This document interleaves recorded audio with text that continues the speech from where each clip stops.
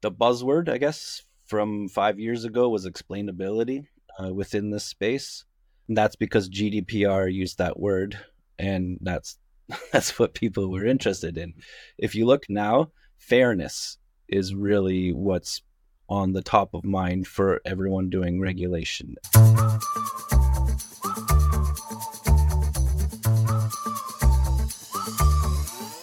Welcome to Unlocking the AI Advantage podcast. We are here to fast track your success by leveraging the power of AI in business. Each episode brings you closer to the cutting edge of technology and entrepreneurship. Let's dive into the world of AI and make extraordinary strides in your journey. Are you ready? Let's go. Hello, everyone. Welcome to one more episode of Unlocking the AI Advantage podcast. This is your host, Ramesh Danta. So with that, documenting the journey of the startup founders, I came across a company. The company is tackling a different kind of AI problem that we have seen in the past. And this particular thing about how do you ethically, fairly implement AI? So we all know the concerns that people are expressing about AI and the ramifications of a bias in AI models, bias in the data, and how can we trust any model or any company to actually implement AI in a fair way, right? So this company that I'm going to introduce to you is tackling that problem. Okay, it's a company called Fairly AI, and it's led by two co-founders, David and Fionn. And today we have David. David, welcome to the podcast. Well, it's great to be here. Thanks, Ramesh. So let's get started with the usual introductions here. So David, and if you could introduce yourself, who you are, and what have you done in the past, and what are you doing at Fairly AI? Absolutely. I'm David Van Bruin. I am of Canadian background. I'm out of Kitchener-Waterloo. We will not hold that against you, David. But I did spend some time living in the United States, did grad school at Cornell, and spent a few years over in Berkeley on exchange. And I met my wife there, lovely architect. And we've been, from the moment we met, we've been together. And I don't know, 15 years later or so, we have built a life from there. We had a lot of experiences along the journey. She's Jamaican descent. We have a mixed race child in Canada, and I've learned through that there's very different experiences that people have. I went to the Ivies, and I've been in a position that gives me a different point of view from other people. And what I studied was able to bring me into a very technical side, but then also I was in a philosophy major, and that was giving me access to a lot of information across the disciplines, which is what I loved. It was a mixture of psychology. I did cognitive science effectively, so I studied ethics, I studied history of philosophy and medieval philosophy, but my passion was with mathematics, philosophy of language, philosophy of math, and logic, which was my specialty. So we did a lot of work on trying to formalize ethical principles, doing game theory to prove how you could convince other people to be moral. Along the same lines as doing a lot of very pure kind of mathematical proofs and theorems. So that gave me an interesting perspective, I think, to say the least. And at some point, I tried to create formalization of English or natural language in mathematical formalism and have that work on my computer. So you started your journey with the startup that is a child safety, and then you started using ML. So is that your induction into AI ML space? I did a lot of artificial intelligence throughout my academic career beforehand, but it was primarily focused on uh, reasoning using logical language systems, and uh, towards the end, it became much more focused on natural language processing. So the first time that I sought to actually commercialize artificial intelligence enabled product was through this startup, and it was a very fascinating journey from the. It doesn't matter if you have a published paper that posts very high numbers in its results. If when you actually build it in a product and have people use it, it's just not working very well. I mean, the lived experience versus the profiling numbers are not always the same. And that is the case with anything, the reality versus expectations, right? Right. So now tell me a little about, David, your current company, the company that you guys have started, Fairly AI. So Fairly is building the compliance layer for artificial intelligence. We have a focus on satisfying policy needs in companies, organizations, where there's a divide between the people that are building the products, the engineers, the data scientists, and the people that are concerned with the actual legal, institutional policies that need to be applied to these products. And we've spoken to so many people that have had the exact same experience, which is sometimes you could build a AI model in a day and take a year to get it through all the compliance checks before it's actually put into a product.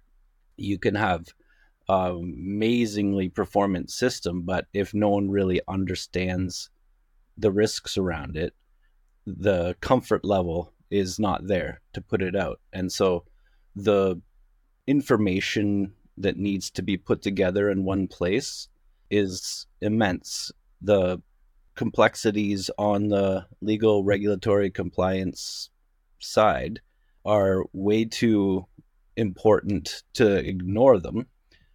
And yet the people building the technologies just don't have the capacity to get into it. And then on the other side, being able to understand at a technical level what's needed to bring these tools into a state of compliance goes far beyond a typical person tasked with that. And so being able to match this up programmatically, having all of the information available in usually very highly siloed departments, is something that all companies are struggling with. Right now, there's a lot of email, there's a lot of very long reports, there's a lot of committee meetings, and things at the end of the day are just not tracking the reality on the ground and not keeping up. And this is not a problem that is, I would say, capital H hard problem. It is a problem that can be solved through information management, IT type projects that have been going on in many different domains are well placed for this. It's just ultimately a kind of two-sided platform problem in a way of matching up many different policies on the one side with many different technologies, implementations on the other side. To some extent, I can relate to this because there's data governance, right? So there's even before AI, ML, right? So there is companies wanting to implement data-related projects for analytics or whatever, and then the data was all over the place, and then this whole data governance framework came into being, best practices, the policies and standards, and all the stuff companies can put. But the difference I see here, I would like to ask you, the data governance is not a government-mandated per se, right? There's no regulatory body saying that you have to have a data governance, right? Information governance. Whereas in the AI space, the question to you, you're talking about your compliance layer, a company trying to put that together. So what are, like, how do you know what are the compliance things that the companies need to comply with? Is there a standards body? Is there a regulatory body or a government agency that is laying out these rules that you fairly AI is taking and putting into some framework? Can you talk a little bit about that? Sure. So there's a progression from traditional models that are used in many industries, like financial services models that make predictions that are often unreliable or imperfect. Even weather system, there's models that make predictions there. So in some sense, there's nothing new about this. It's just a more performant technology that AI is now. When people say AI is what they're talking about. The FDIC, the Consumer Financial Protection Board, the fair lending laws, the just general model risk management guidelines from the Federal Reserve that have been enforced in a serious way since 2011 are just the tip of the iceberg of what, say, someone in financial services putting a model out have to go through.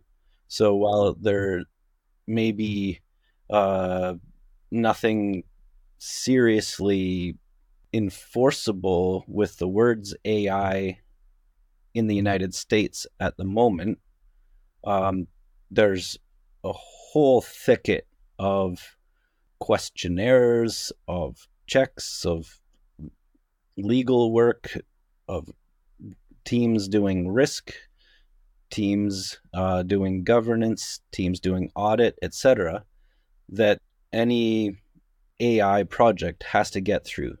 And in a sense, were it all put together under one umbrella of this is your AI compliance requirements, it would be so much easier to swim through that mess. And so if you talk to people in the right departments of large organizations, they have absolutely no question a lot of work to do with AI compliance.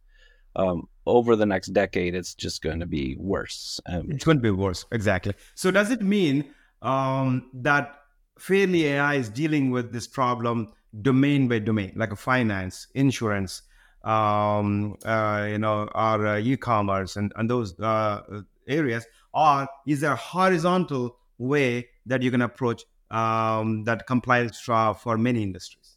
There is a huge amount of repetition in the specific information requests that are being asked for all of these different policies or regulatory concerns. So in that sense, being able to put a large number of different group policies is what we call them. They break up into controls together in one platform means that you can really streamline the process. So in that sense, there is a lot of work that can be done just by managing that complexity that exists today. The European Union is almost certainly going to be passing horizontal AI regulations, and they're in draft form. It's been put through enough paces that it's likely to go through before April 2024, because there will be a change of leadership. And so all of this work kind of needs to happen before that makes it hard to do again. So that's the timing on it. They would likely enforce it 12 to 24 months afterwards. And at that point, it's going to be a mad scramble for companies to get ahead of this if they haven't already been doing the work now. So there's international effect of that, of course, just like GDPR. If your company does California makes some emission laws, all cars sold in the States have to comply with it. It'll be the same with AI. So that's that's certainly a big one to look forward to. But also, Canada has the AI Data Act that's coming through. There's initial moves in New York City with hiring law. So any AI assisted system that's used in hiring has to be audited. And what we found is the buzzword, I guess, from 5 years ago was explainability within this space. And that's because GDPR used that word, and that's what people were interested in. If you look now, fairness is really what's on the top of mind for everyone doing regulation. And that's for a very important reason, one that's motivated me personally and motivates the company, which is the difference between, say, data protection or data security and AI is that AI, what is it used for? It's used to make automated decisions. It's used to set business strategy. It's used to do things that have a meaningful impact on people. And the way that it does this is it reproduces patterns that are seen in the data that's been stored.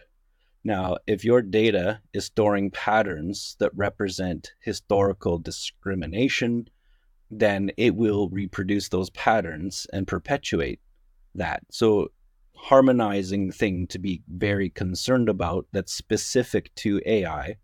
And this is recognized in the expected updates to the Financial Services Model Risk Management Guidelines from the Fed. What's new for AI is fairness has become a major issue that we have to deal with when we are allowing computer systems to look at the way we've behaved in the past and then try to do that autonomously in the future. Got it. So, David, the question that comes to my mind, looking at our audience, right? So, people who are listening to this, it could be solopreneurs and entrepreneurs and small business owners, and then probably a mix of people who are working in the large enterprises as well. So, is Fairly AI producing this software or tools and products that you guys are producing?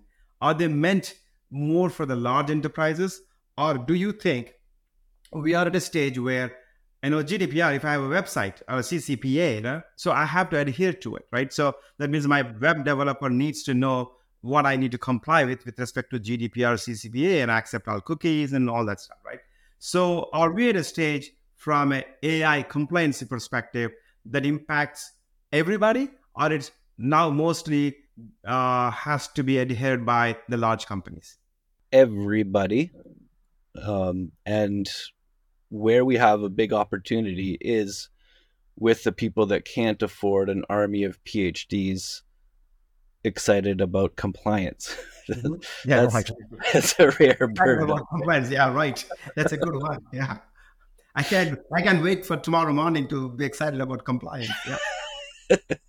Exactly. So as much as it can be put in a platform and automated, and other people gain the superpowers of being able to, say, dig into the AI technology through a platform, being able to apply policies that they understand from, say, a compliance, audit, legal risk department, and then not have to bother the data scientists with all kinds of things that they hate dealing with.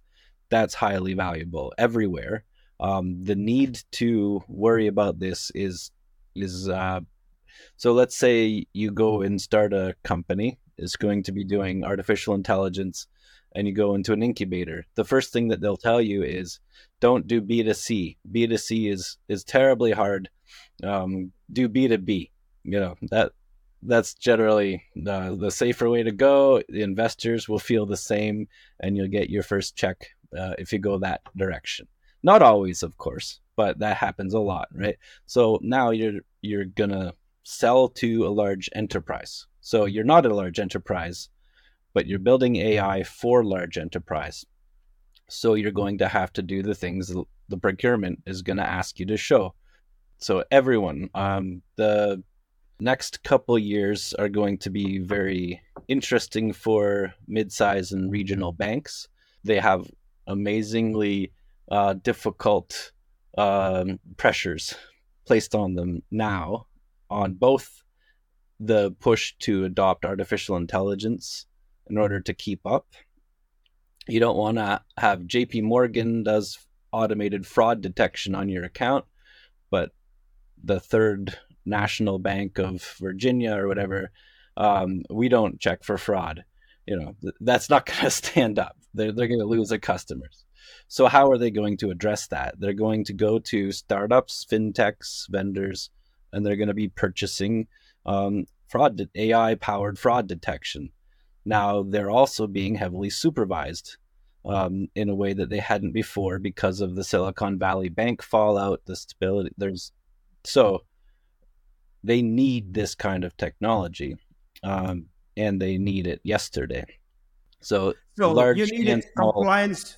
So you need a compliance checks by the companies who are adopting AI. At the same time, the companies serving the market as well need to prove that they have compliance checks as well. That's right.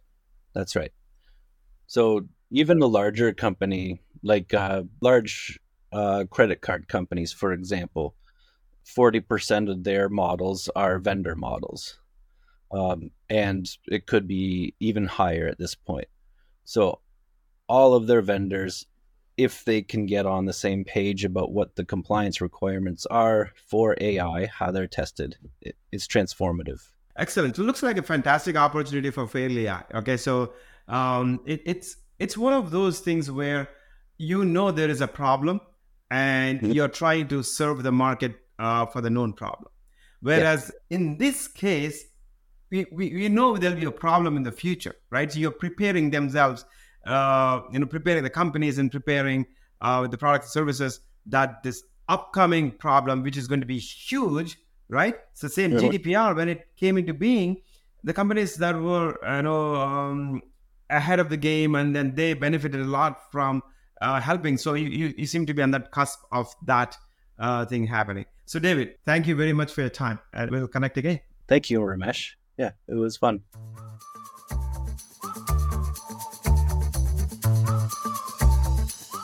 And that's a wrap on another insightful episode. But remember, the power lies in applying what you've learned. If you found value in our conversation today, please share it with others who could benefit, subscribe for more, and consider leaving us a review. Visit theAIentrepreneurs.com for more resources, including golden gems of articles, ChatGPT prompts, AI tools, tutorials, gifts, and much more. Let's keep pushing the boundaries of what's possible. Until next time.